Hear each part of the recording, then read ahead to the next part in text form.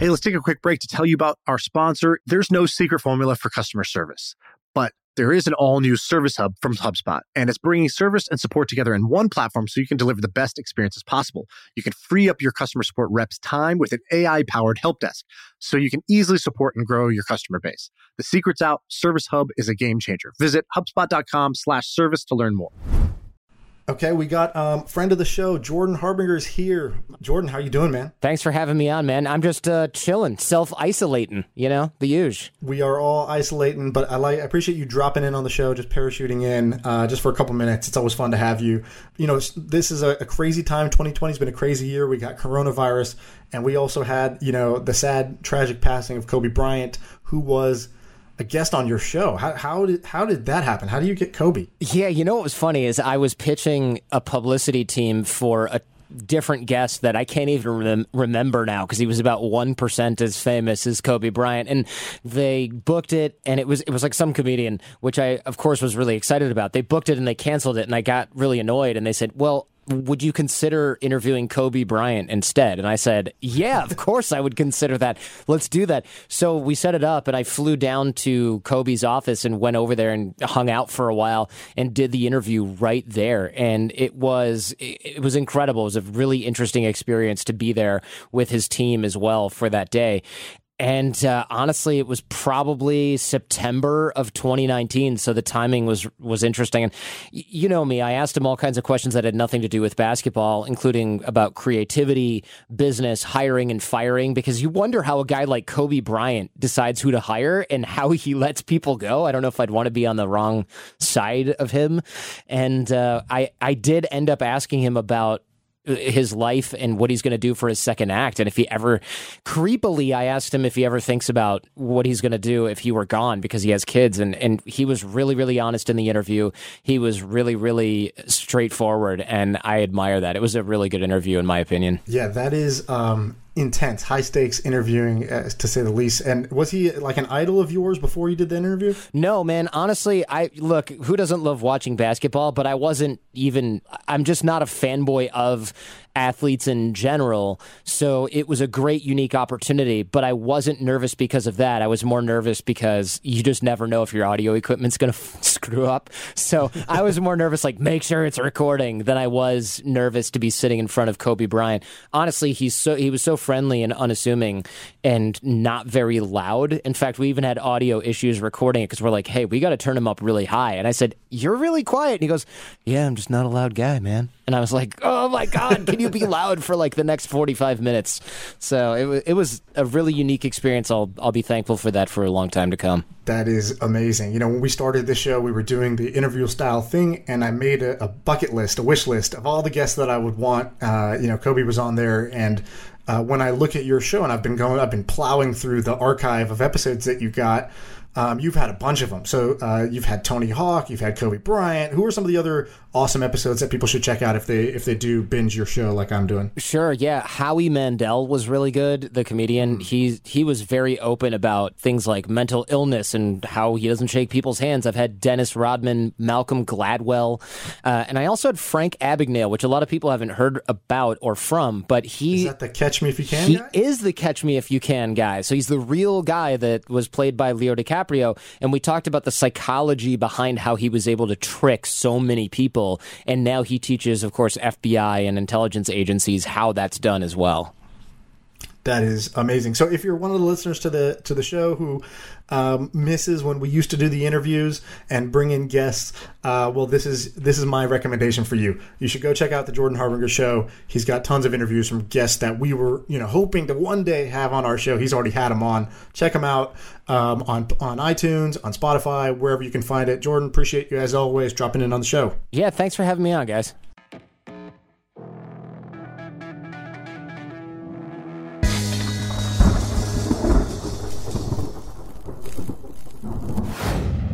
We're on. We're back. What's up? Me and Sam are here. Sam, you wrote something at the top of this. I want to hear what you have to say, which is people's reply about what we talked about last time. Thrasio, let's jump in with that.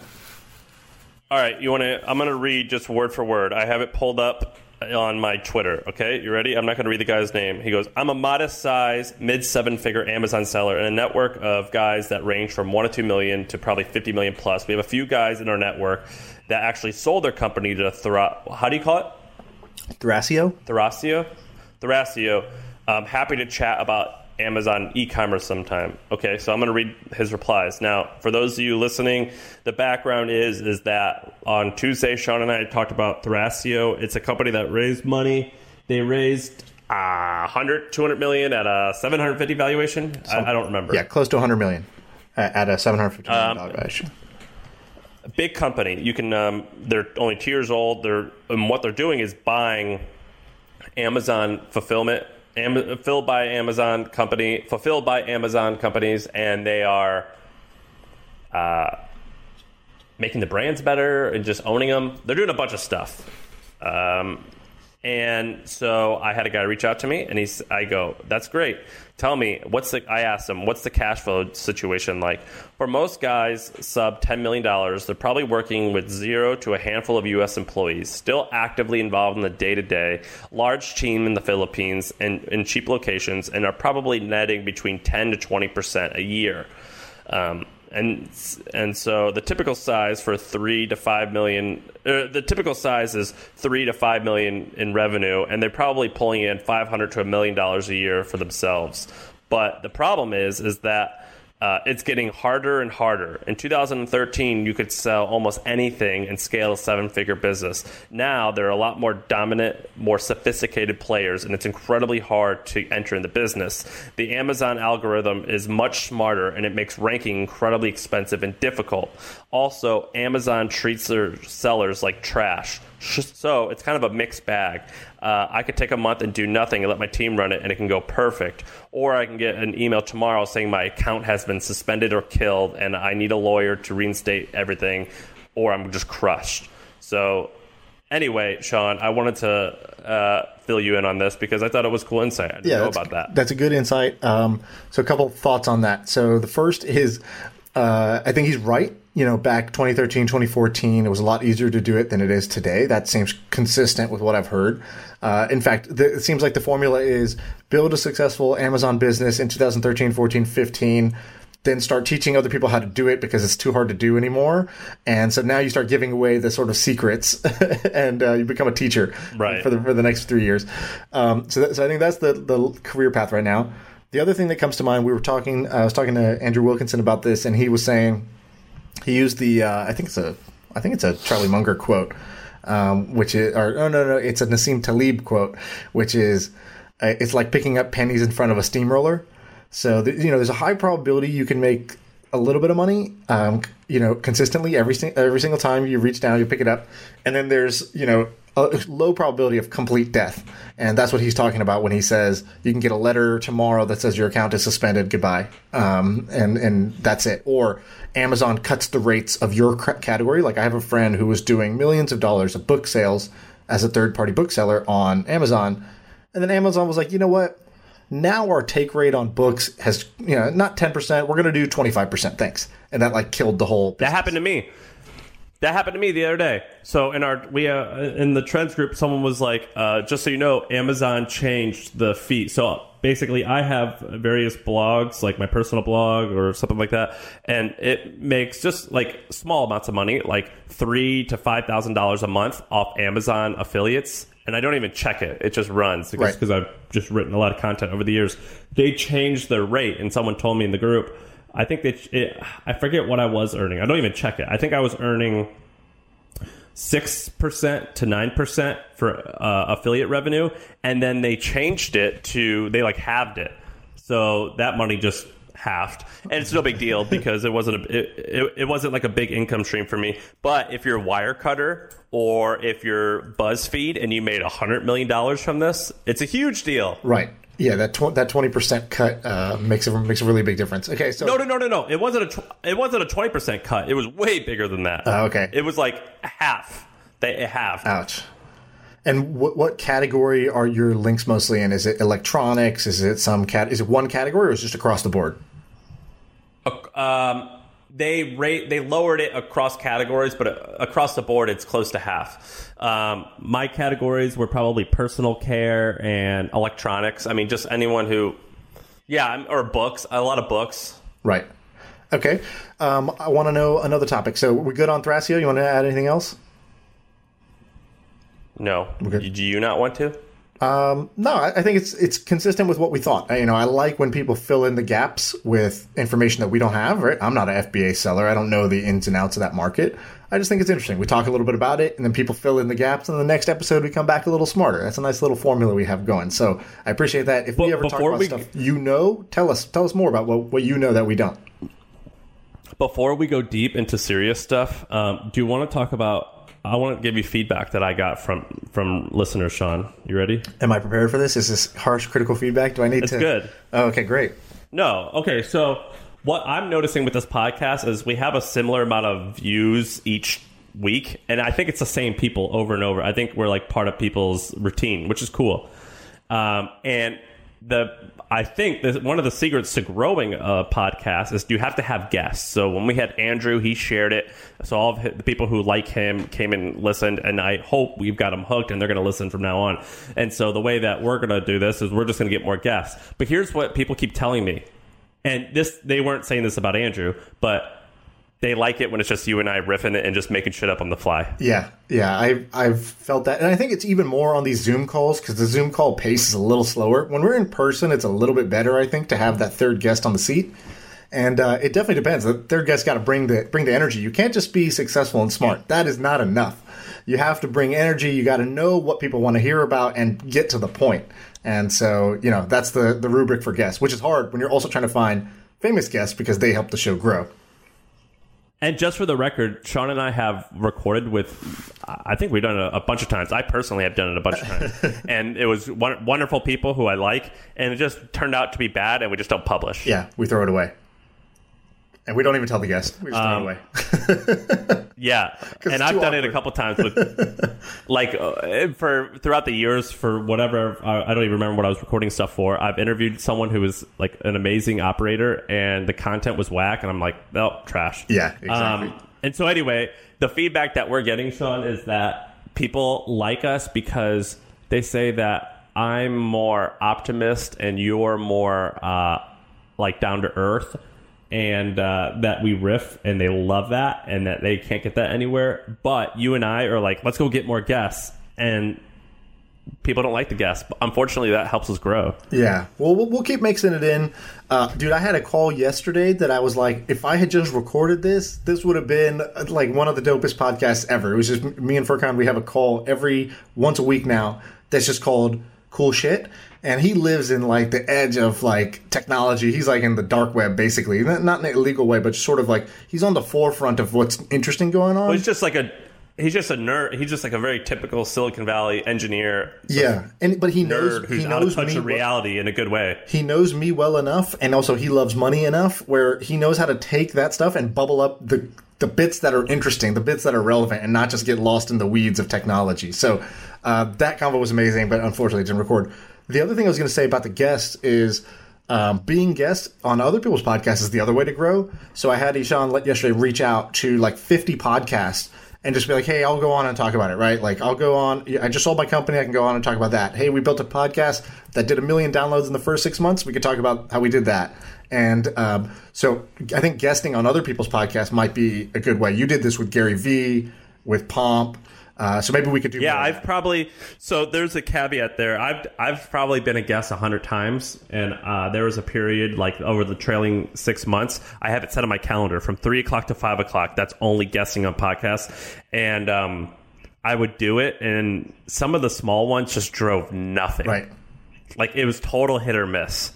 And so I would spend like 3 weeks doing it. And it's almost like, and you probably like this, it's like being a comedian. You just say the same shit over and over, and you kind of figure out what hits. And it's fun. It's almost like therapy. You just talk about yourself. It's cool.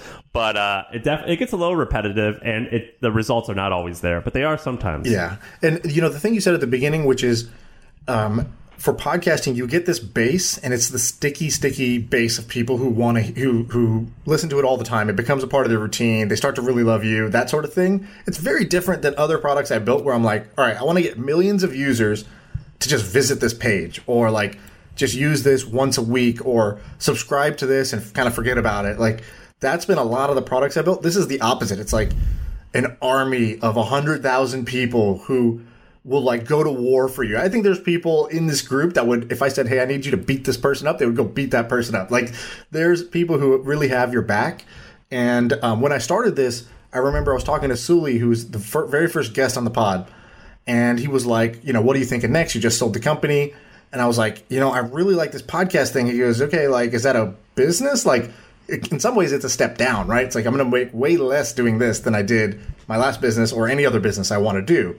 And I was like, look, I want to just be in like a million people's earballs every morning. If I did that, I just know that that's a good thing. And I don't know how to get there, but I'm going to do that. I'm going to get into a million people's earballs every morning on their way to work. I think that's powerful. Yeah, I mean, it may or may not be a business, but it definitely will lead to way more opportunity. I've had a lot of, I've been doing the content thing a little bit like before the podcast, so I kind of understand it, but the podcast definitely is different. I remember I went to New York, Sean, and I just tweeted. I was like, I'm going to be over here because I was there for hustle advertising crap, and I just tweeted. I was like, yeah, we're going to be here. I had 200 people want to come, and so we only let maybe 20 come. And because we're in people's ears, dude, like these people, this kid Ryan said something to me, and he's like, yeah, because you said how much you like this thing, and I was like, I don't remember what you're talking about, and like.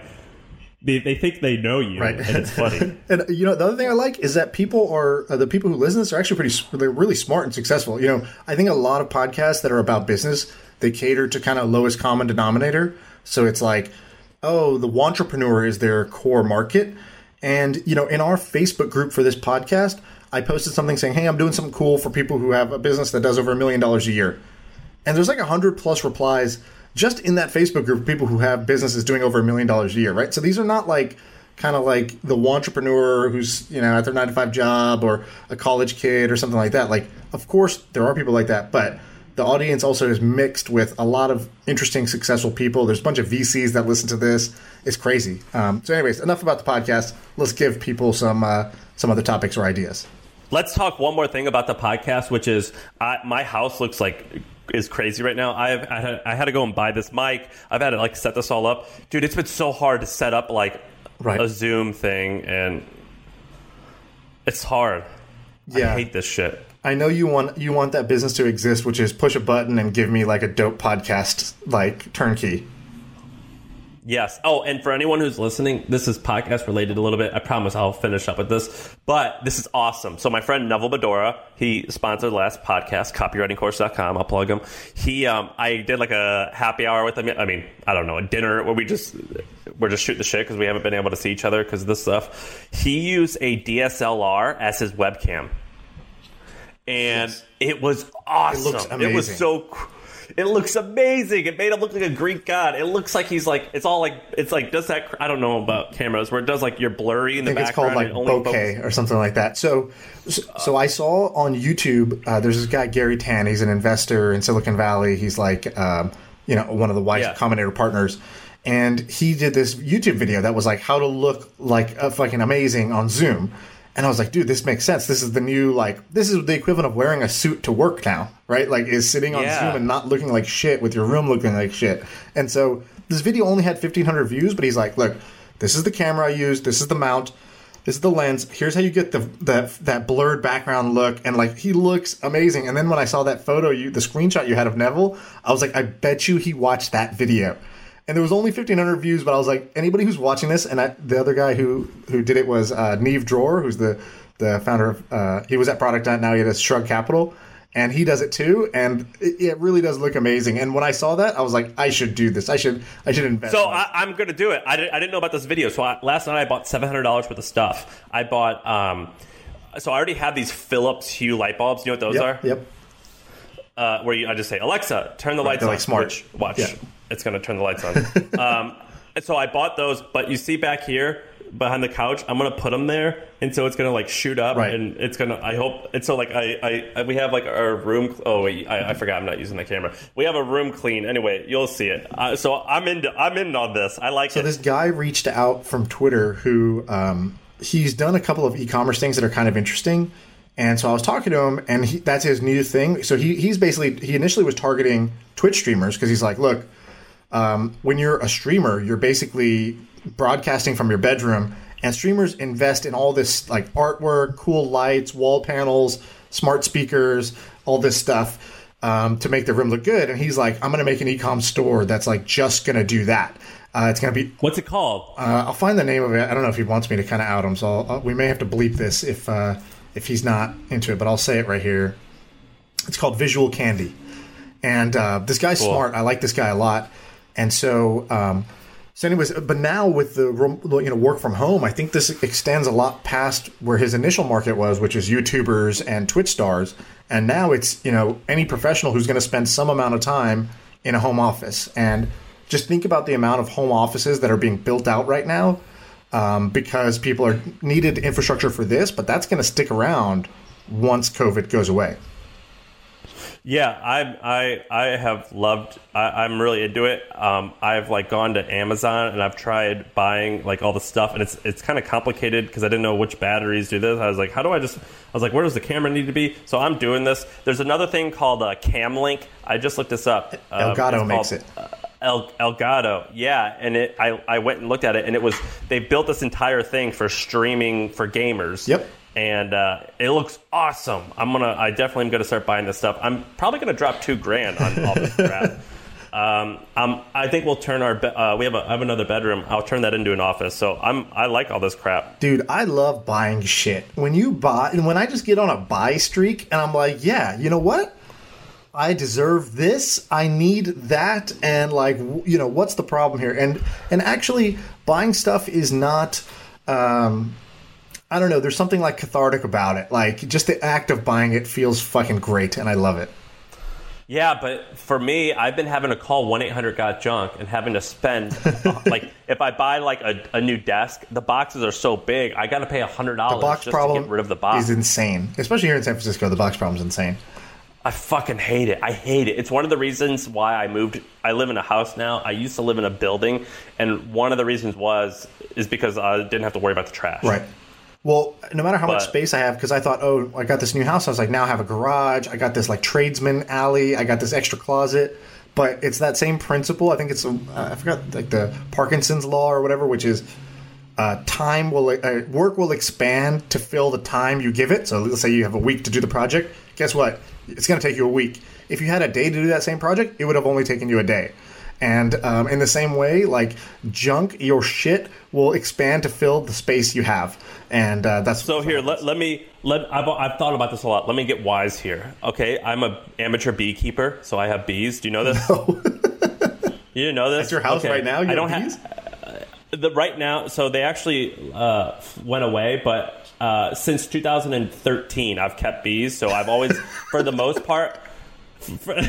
So listen, I'll tell you all about this. For the most part, in my San Francisco life for 10 years, I've lived in Glen Park. It's a nice neighborhood in San Francisco. It's like residential though, and I've always had a backyard.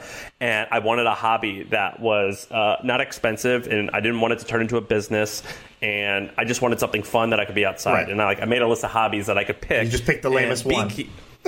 And no, beekeeping came up on top because it doesn't cost a lot of money to start. If you want to, you can just leave it alone and not do anything. Or if you wanted to, you could poke around with it and like be active with it. Low maintenance. Low maintenance. It only costs $300 to $500 to get into the hobby. You don't have to buy a bunch of shit to keep up with it. And it allowed me to be outside. And so I became a beekeeper in 2013, I think. Yo, how long do bees live? Like, do you still got a bee that's around from then? No. I think they might only live for like a few months. Okay. They cycle through. And so I bought about 10,000 bees, and I get honey from them, and I just give it away. And I call it Southern Sam Sticky Icky. And And so I've had bees for years. And when I lived in Soma, I only lived in Soma for a year, and then I went back to Glen Park, and I just kept it on the roof at my office. So you can have bees. I would have 10,000 bees just on the roof of our office, and no one would know. They stay to themselves mostly, and they go out and get honey or get pollen, and they turn it to nectar, and it turns into honey. And anyway, here's the interesting thing that I learned. See, this is where the wisdom comes in. Here's the interesting things that I've learned with bees is bees fill the space that they are given with honey. So if you give them a lot of space, they will always fill it. If you don't give them a lot of space, then they just won't make it. And so it's the rule of the sticky icky.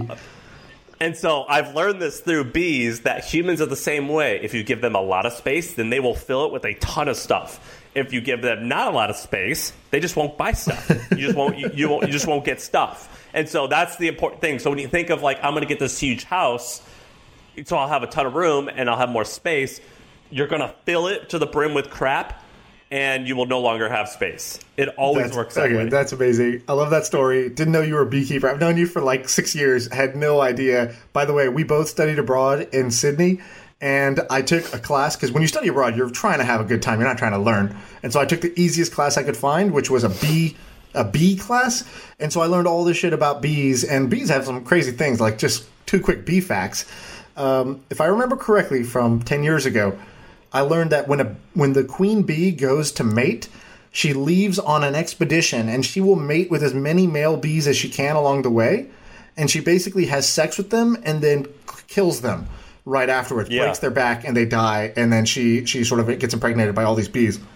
And then there's this other thing which is really interesting that people have learned from bees, which is like a big evolutionary learning, which was in a beehive, many of the bees could be fertile, but they choose to be sterile, and they choose to just take care of the queen bee's kids because they're all related by like some 25, they're all like quarter sisters or something like that. They're all like 25% related.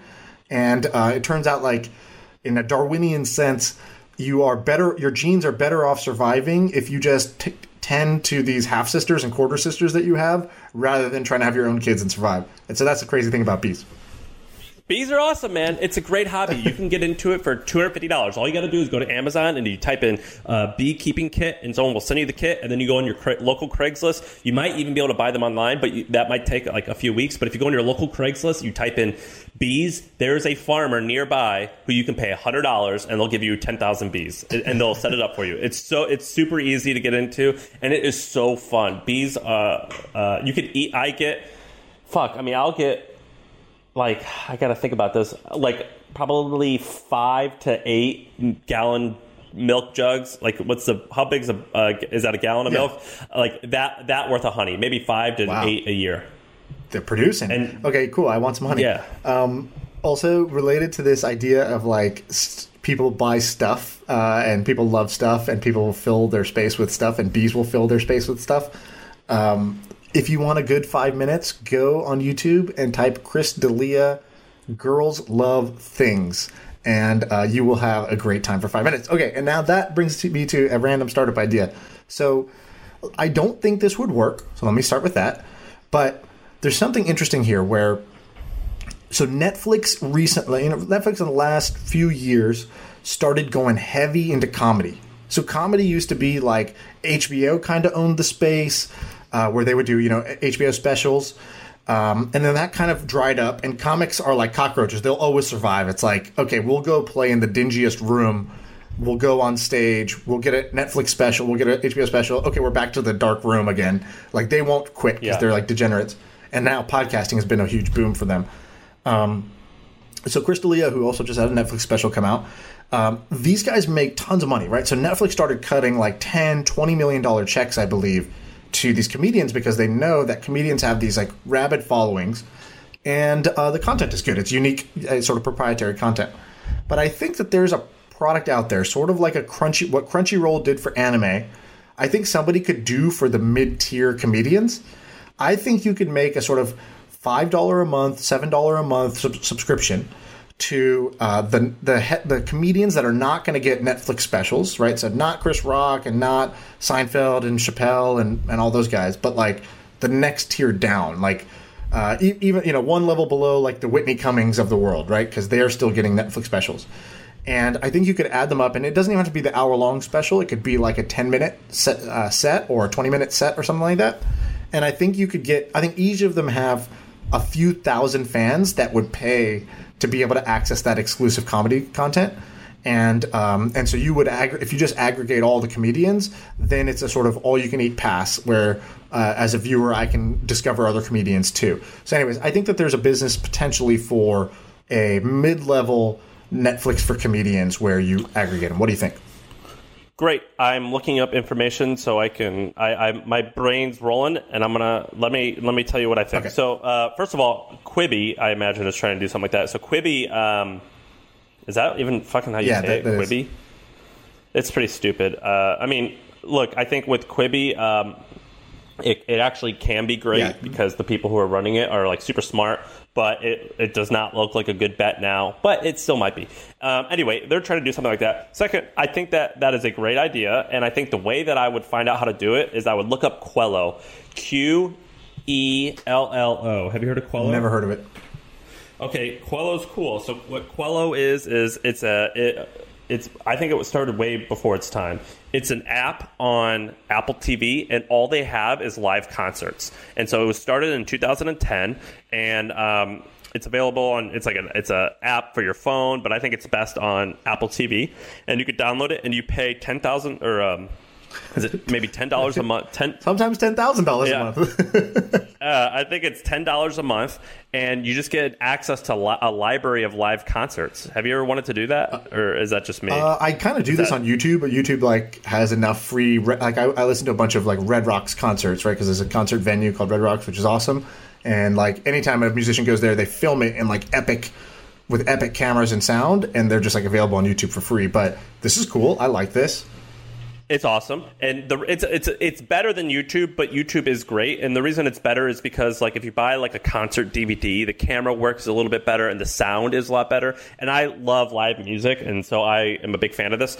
And they have 70,000 paying subscribers. They were recently acquired by Stingray Communications, which is a publicly traded company in Canada. It's a cable company. So if I were you, Sean, and I wanted to launch this, or if I was a listener and wanted to launch this, I would look up Stingray Communication, and I would go and read the filing for that company, and I would figure out exactly what Quello does. That's what I would do, and I would learn about how they did it, because it's a relatively niche thing. They only have 70,000 subscribers. It's not huge, and they've been at it for 10 years, so it's not a big number, and I think it is an incredibly viable business, and nice. I think it's great. Another thing that I would do is I would look up Discovery Channel and then National Geographic. Are you familiar? You're familiar with National Geographic, obviously, right? Okay, National Geographic is still a huge company. Disney recently bought into it at $1 billion valuation, and they still make hundreds of thousands or hundreds of millions of dollars a year from their magazine subscription. Is that crazy? That's insane. And so I would figure, but here National Geographic was a nonprofit. And so the good thing about nonprofits is you can go and see all their numbers. And so what I would go and look at, I would look at Discovery, and I would look at National Geographic, and I would look at Quello, and I would see what they are doing, because those are relatively niche subscription companies that crush. Right. So long story short, great idea. Okay, cool. All right, what else we got? You wanted to talk about this Carta thing. Yeah, so I am a user of Carta. I think the product's only okay. It's still quite frustrating to use, but Carta laid off a bunch of people the other day. 167 people. Yeah, and they raised money. And their CEO, Henry, wrote this message that he made public, and he said something like, it was not your manager's fault for laying you off. It was 100% my fault. In fact, it was the opposite. Your managers tried to help you, and I'm the one who reviewed every list, and I said, we're going to fire this person, so blame me. And I think that was great.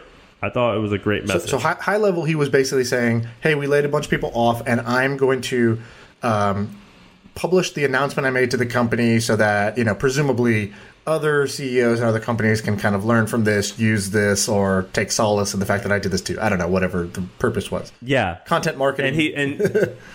And he published this. And I typically fall into the category of all press is good press. Go ahead and do it. I thought this was kind of lame. Do you agree? And I tweeted at Henry, and I want him to come here, and I'll say this to his face. I think he seems like a cool guy. This move, I think, was kind of lame. Right. I would agree. I've kind of followed this guy for a little while. Like, I've read some of his other stuff or seen some interviews. Seems like a good guy. Seems like a smart guy, and I think Carter's a good product. And I like some of the other stuff they've done. Like, they have a next chapter program basically to help people who want to leave the company. They don't make it this like awkward exit. They like celebrate it and whatever, in theory. So I thought this was lame mostly because I thought two things. I thought it was tone deaf. And secondly, I didn't think the actual statement was very good. So I thought just the premise of what he was trying to do, like what is the upside and what is the downside, to me, it looked like he was trying to pat himself on the back. And I know he would say, that's not what I was trying to do, blah, blah, blah. I think he was trying to pat himself on the back and also give a little bit of sort of, put Carter's name out there again, like just by it's kind of like the Buffer way of like publish everything and the good, the bad, and the ugly, and you get attention. But I just thought it was tone deaf, and also it seemed like what he wanted people's reaction to be was like, "Wow, great leadership, way to take responsibility, great CEO-ship," and he got that. And both not from me. When I read this, I was like, "This was a pretty horrible way to do the announcement," and I'll tell you why. He started. Okay, so here's I'm just gonna bullet point the summary. So he goes, over the last few weeks, we've been talking about recession planning. I said layoffs were likely, and today is the day. I can't delay it any longer. Okay, weird start, but all right. Then he says, I'm sorry if I apologize if I sound robotic. I'm reading off a script because I don't know if I can get through this without something to lean on. Okay, you're not the victim. Don't say that. That's also kind of, that's pretty lame. Yeah, lame as fuck. Then he says, okay, let me start with the details. We're going to lay off 161 employees. That's 16% of our company. It's going to be different across the company. All right, whatever. Then this was weird, I thought. It was just like, if you are one of those affected, you'll receive an invitation from your manager. If you do not receive a meeting invitation, you are safe. And I was like, okay, Hunger Games, a little odd way to do it. But, in a Zoom world, I don't know if there is a better way to really kind of mass do this where you can't have the information come out until it needs to come out. But I just thought it's anxiety. That's a very anxious feeling thing. And also you got to know if you're the CEO and you say that, people's minds just start racing in that direction. They're just imagining what the next hour of their life's going to be. They're not even going to hear the next 3 paragraphs you say. Their mind is gone. They checked out. It's thinking about themselves. And so whatever the next 3 paragraphs are, ignore it. So then he goes, all right, the moral conflict. This is the part I thought was whack. So he's like, in a couple of town halls ago, I said there was 2 perspectives around layoffs. The first is the shareholder perspective, where reducing costs and protecting cash are what matters. The second is the employee perspective, where nothing matters more than saving jobs and helping employees in a time where it's unemployment at levels of the Great Depression. So each of these are clear, they're unambiguous, and they're correct from their perspective, but they are diametrically opposed. This creates a conundrum for CEOs. CEOs sit between shareholders and employees and wish that they could do both. For every CEO, they have to deal with this conflict. I chose to manage this conflict by taking the shareholder perspective in deciding who should leave and taking the employee perspective on how to help. To me, I was like, what is this paragraph? Dude. Yeah, what the fuck, dude? It's all the same. You're just trying to build a company that makes profit and works with good people. That's the same thing. Yeah, and you have to think about your audience. Do you think your audience gives a shit about the shareholder perspective and the dilemma you have as a CEO and how you've chose to straddle this as a CEO? It's not even about you. So I just thought this was the part that was really odd to me that it seemed like he I don't know. I wouldn't have included this in the statement, and I thought that this made it look quite bad. And I would not want other CEOs emulating this part of the statement, because what matters is your audience is your employees, and you need to know, hey, this is really hard for us. We tried to analyze every situation, cut every other dollar we could before we cut anyone's jobs, and we did that. But this is the path we have to go. I'm terribly sorry. I did not manage the company in a way where we had enough buffer. This is a failing on my part. This is the worst day in my time as a company, and it's for all of us. And so here's what this means for you. And all you have to say is this sucks. We tried everything we could do. This was the last resort, and here's how we're going to make it right by you. And not this theory about how shareholder value matters and the CEO has to straddle these things. It's nobody cares. Yeah, I think that's. Not only does nobody care, I think that is just a silly way to look at it, which is when you're building a company, step one is create something that people want, yes, and get it into their hands in a profitable way. Okay, that's step one. Like that is just that's the basics of a company, which is you make something that someone wants to give you money, or you make something and you make a profit off of it, right? And I don't think that's step one, but that is the fundamental premise of the company. That's the fundamental. That's the fundamental premise, is what I mean. And so, if I was him, I'd be like, "Look, here's the deal. Like, we expect it to grow a lot faster, and we're investing in this, and the plan would have worked, but this thing slowed everything down, and so we just have to cut things that are not profitable, right? And that sucks, and I'm sorry that sucks, but that's what's going to happen. And I think that if you just say that in a more straightforward way instead of all this shareholder value shit, like people already know that. People already know. Like, they're all adults in the room. They understand this fucking crazy virus is happening, and companies across the board are having trouble. Some companies have no revenue now. Like, people get that's happening, and it's just like, okay, so what's going to happen at our company? Oh, at our company, they tried everything they could. They're making the sort of, this is what he needed to say was, this was our last resort.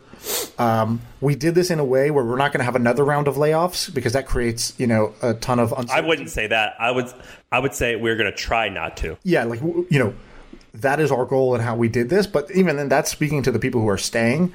Really at this point, you just have to speak to the total group and just say, some of you are going to be affected. Here's how it works. Here's how we're doing our best to make it right, to do right by everybody who's done right by us. This is no fault of your own. This is a fault of ours in running a company that was not, did not have the margin of error to deal with something. Yeah, I think that, like, what I would just say, if I had to do this, which I hope I never have to, but I probably will have to one day. Not like I'm saying at our company, but well, I'm not implying anything. I'm just saying one day, if I have a long career, which I will.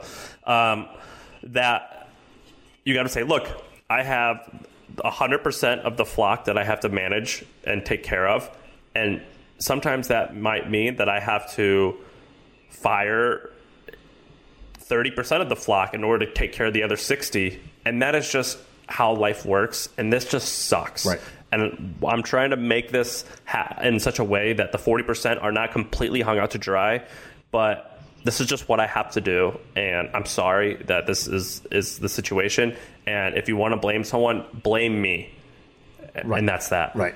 And that's pretty much all you have to say. Yeah, exactly. Like, you don't need the epic speech. And, right now we're kind of like, look, I think we're clear that, hey, personally for us, this didn't, like, come across great, and we weren't like, oh, wow, that was epic.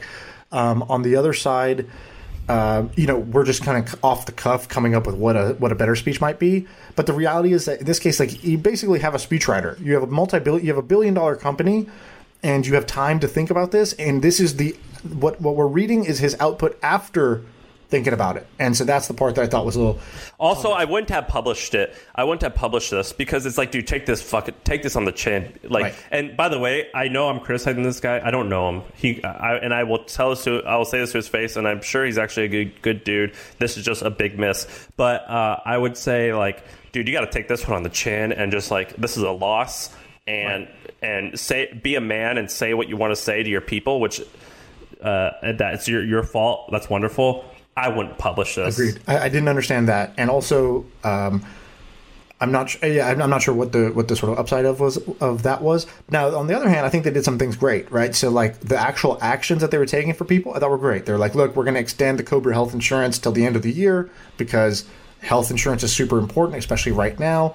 And so they didn't have to do that, but they did. They removed people's cliff and they vested their shares. They didn't have to do that, but they did. They give them, I think, a bit of severance. Didn't have to do that, but they did. And then they have this sort of alumni network where they're trying to help people get jobs. Cool. I like all of that. Like, I liked all of that action. I just didn't like the preamble, and I didn't like the sort of pat. It seemed a little bit like, pat me on the back, please. Can I show you my leadership during this adverse time so you could, like, tell me I did a good job? And that's the part I didn't like. I liked a lot of the action. And of course, and yeah, like you, I don't know this guy, so this is no personal thing against him. I have friends who work with him, and I've heard a lot of positive stuff. I just think that, like, And I applaud Carta for raising this money and going big and trying to make something happen. And I applaud them for over hiring in hopes of like it working. Like I applaud the risk taking, and I want people who are listening that just because Sean and I are criticizing this guy, you got to take risks still, and you got to try this big shit. And it's not going to work all the time. Good. I mean, not good, but like whatever. That's just it comes with the territory. And I just wish he would have took it on the chin a little bit more. Right.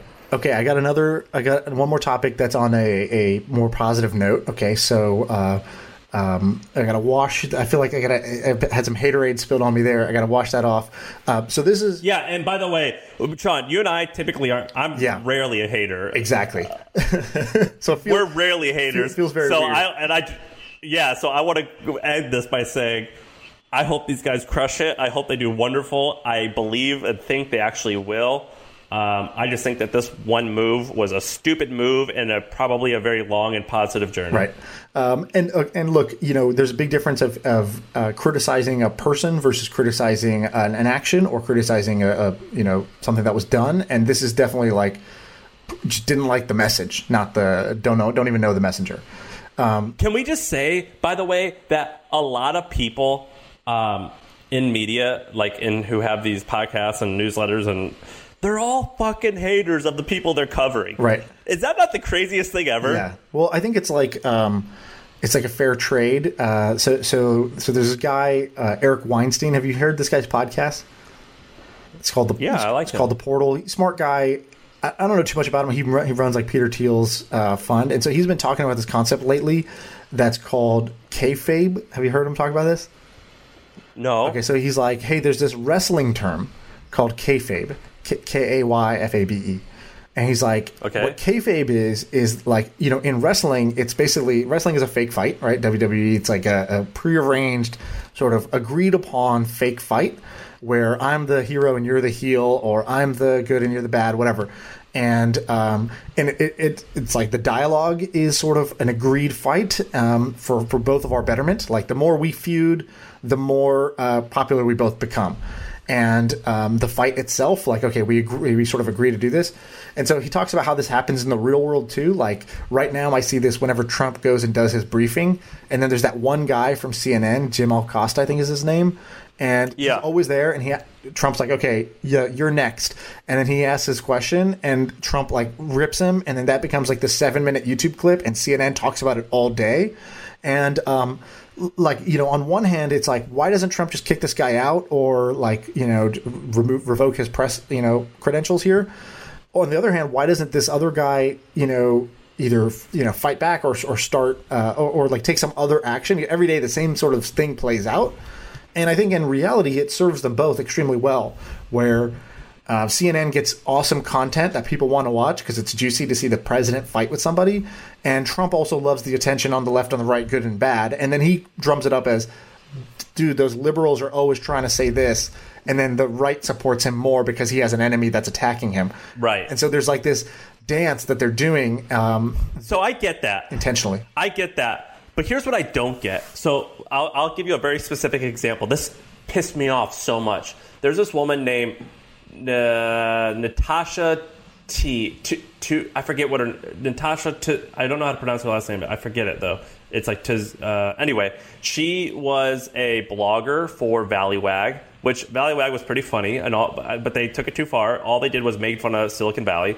And then she worked at BuzzFeed and then Wired Magazine, and now she's at Washington Post. And she had this article that says Silicon Valley now deems luxury housing an essential good or whatever. Yeah.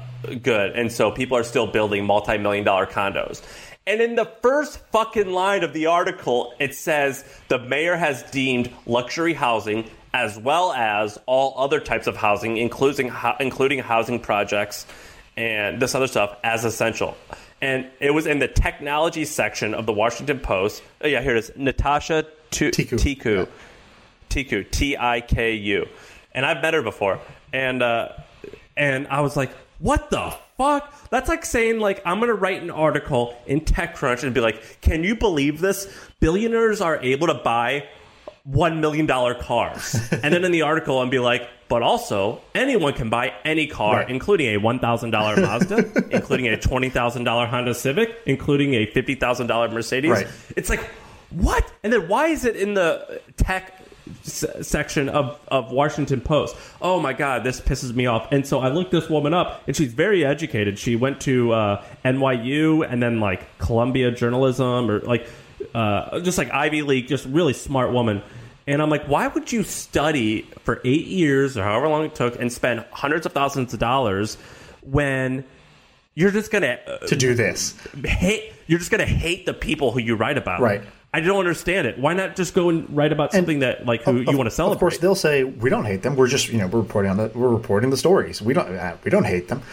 So there was a really interesting thing that happened recently where before coronavirus, there's this guy Balaji who's on Twitter, pretty popular guy. He was at Andreessen Horowitz and a bunch of stuff. He was at Coinbase and things like that. So he's kind of one of those like on the forefront of things guys. So back in January, he showed up at a crypto meetup and he was wearing gloves and a mask. And this was January when nobody in the U.S. was really worried about this, and everyone's kind of laughing like, "What are you doing?" He's like, "Well, I think that there's a maybe small probability, but that this coronavirus thing that's happening in Wuhan is going to be like a major, global pandemic." And people are like, "Okay, Balaji, all right, thanks." And so this writer came out and wrote a about Vox. The Vox, a Recode writer, yeah. So Recode writer, a Recode. Oh my God, this infuriates me. So the quick story here is the Recode writer reaches out to Balaji and says like, "Hey, I want to get your comment on a story we're doing about Silicon Valley's reaction to the coronavirus." This was again early on, and he was like, "Yeah, I'm not interested. Why don't you report on like who cares about what the Silicon Valley elite think about coronavirus? Like you should report on the state of testing, the state of the spread of the virus, and all these other like kind of like important facts that should be reported on." And he tweeted out that that happened. He screenshotted her DM and tweeted it, and then all the journalists were like, "Dude, she was just asking for comment. Why are you putting her on blast? This is why people hate Silicon Valley." And he was like, No. I know this game." And he talked about this. He's like, "This is a strategy called befriend and betray, where the journalist comes to you and says, 'Hey, Balaji, you're an expert. I would love to get your take on this thing.'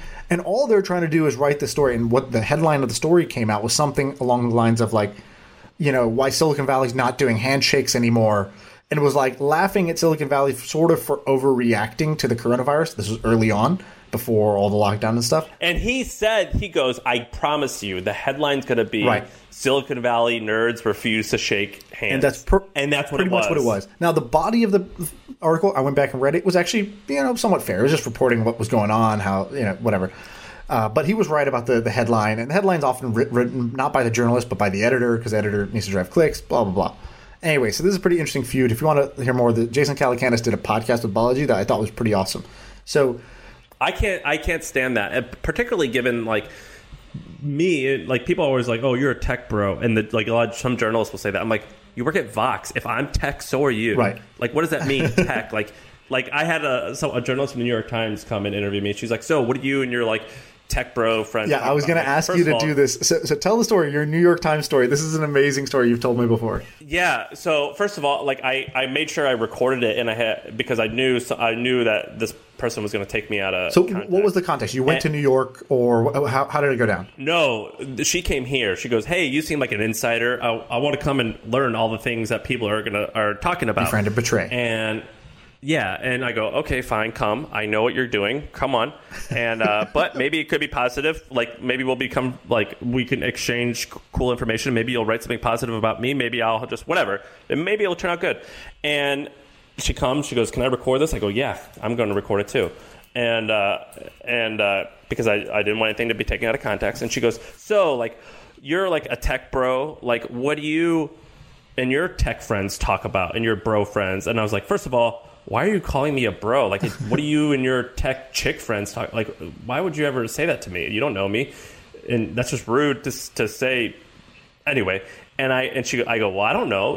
I go, "You're in tech. You tell me." She goes, "No, I work at New York Times." I was like, "You guys just announced that most of your revenue comes from digital. Like, why am I tech and you're not tech? Like, you are tech." And she goes, "Well, it's just different." I was like, well, you tell me, what do you and your tech friends talk about? And she goes, well, we're not, whatever. Yeah. She like tried to dismiss it. I was like, and anyway, I go, well, we talk about just like, sports. And I was like, I don't know. We just talk about normal stuff, like cool diets or like cool food and like all types of weird stuff. And it was just so odd. She was just so trying to like, it was so much like an other, like I am an other from you. And I'm like, I don't understand this dichotomy here. Like, we are actually in the same industry. I work in publishing, so do you. We both make most of our money from the internet. Like, why are you calling me this tech bro? You don't even know me. And she's like, what? You don't listen to Joe Rogan, do you? I'm like, well, yeah, I do. I listen to a lot of cool stuff. I read. And this is true. Every morning I go to CNN, and then I go to Fox News, and then I go to HuffPo, and then I go to Breitbart, because those are all like kind of the opposites. I read all types of stuff. I like Joe Rogan. I like Oprah. I do all types of stuff. Why are you trying to like set me up for this gotcha moment? Right. And it was horrible. I hated it. Yeah. And so, to sum this up, the headline, by the way, we have it: multi-million-dollar mansions, high-rise waterfront condos, and a stately Victorian, all deemed, quote, essential under public health orders in San Francisco and Silicon Valley. That was the headline. Right. And then in the first paragraph, it restated the headline, and then it added, as well as housing projects and low-income housing, all deemed essential. Right. It's crazy. Oh my God, I can't stand it. I'm like, why would you? I remember cover we this? bought when we bought Bebo back. So we had bought Bebo for $1 million out of an auction, and we were going to relaunch it as something. And so nobody knew that we had bought it back. It was like done in a courtroom. It was like kind of on the low. And I knew a reporter, and we were kind of friendly, I guess. We had friends of friends that were mutual.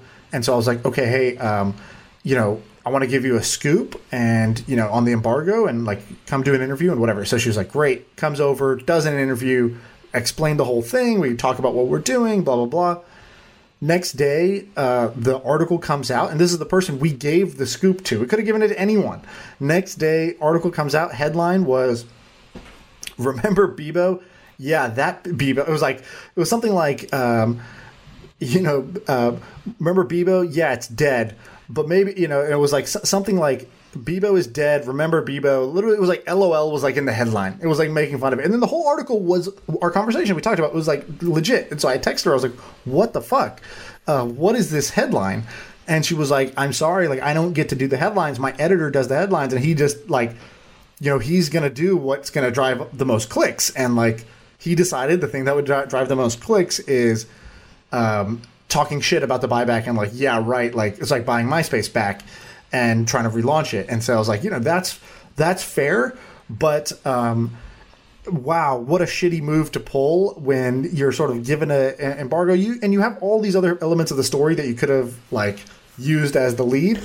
Sean, I don't blame her or him, because like I think that just because you gave her an embargo, like, she should still say the truth. Sure. And say her opinion. Like, and she shouldn't hold back. If she thinks you're stupid and what you're doing is stupid, just because you gave her that, she should say it. That's true. The two things that I thought were weird were, number one, the headline and the story were so disconnected. The story was what she actually thought and the content of our interview, right, which was positive. That's frustrating. And then the headline was just something completely different that was written by a completely different person, and just shows kind of like the way the inside of those organizations work.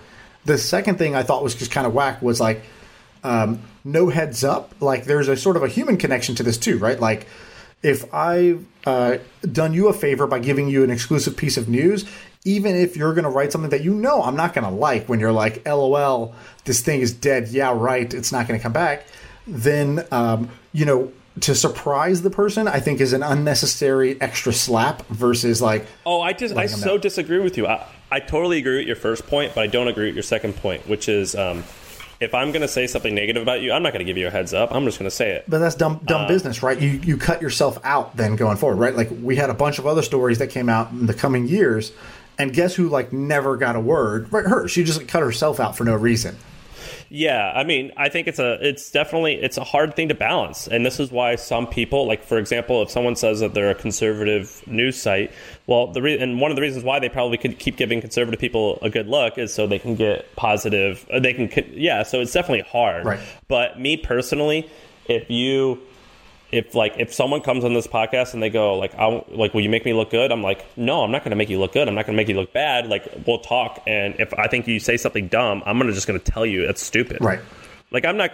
So I think that if I agree with that game, I've got to suffer both the positive and the negative consequences. And the positive consequences is maybe they're going to think I'm great and they'll tell the truth. And also, as a quote journalist, or I don't know what you want to call me, or both of us, we're going to find the truth. But also, if someone thinks that about us and it's negative, we got to live by that. Yeah, I don't mind getting negative press. I did mind the sort of dissonance, and also, I don't know, I just think it's again bad business for that person because you burn your own bridge. Whereas if you're like, hey, look, just want to let you know, the article is going to talk about this and it's going to mention this, right? There's going to be some negative parts which we're skeptical about, and there's these. Cool, could have kept that relationship, lost the relationship.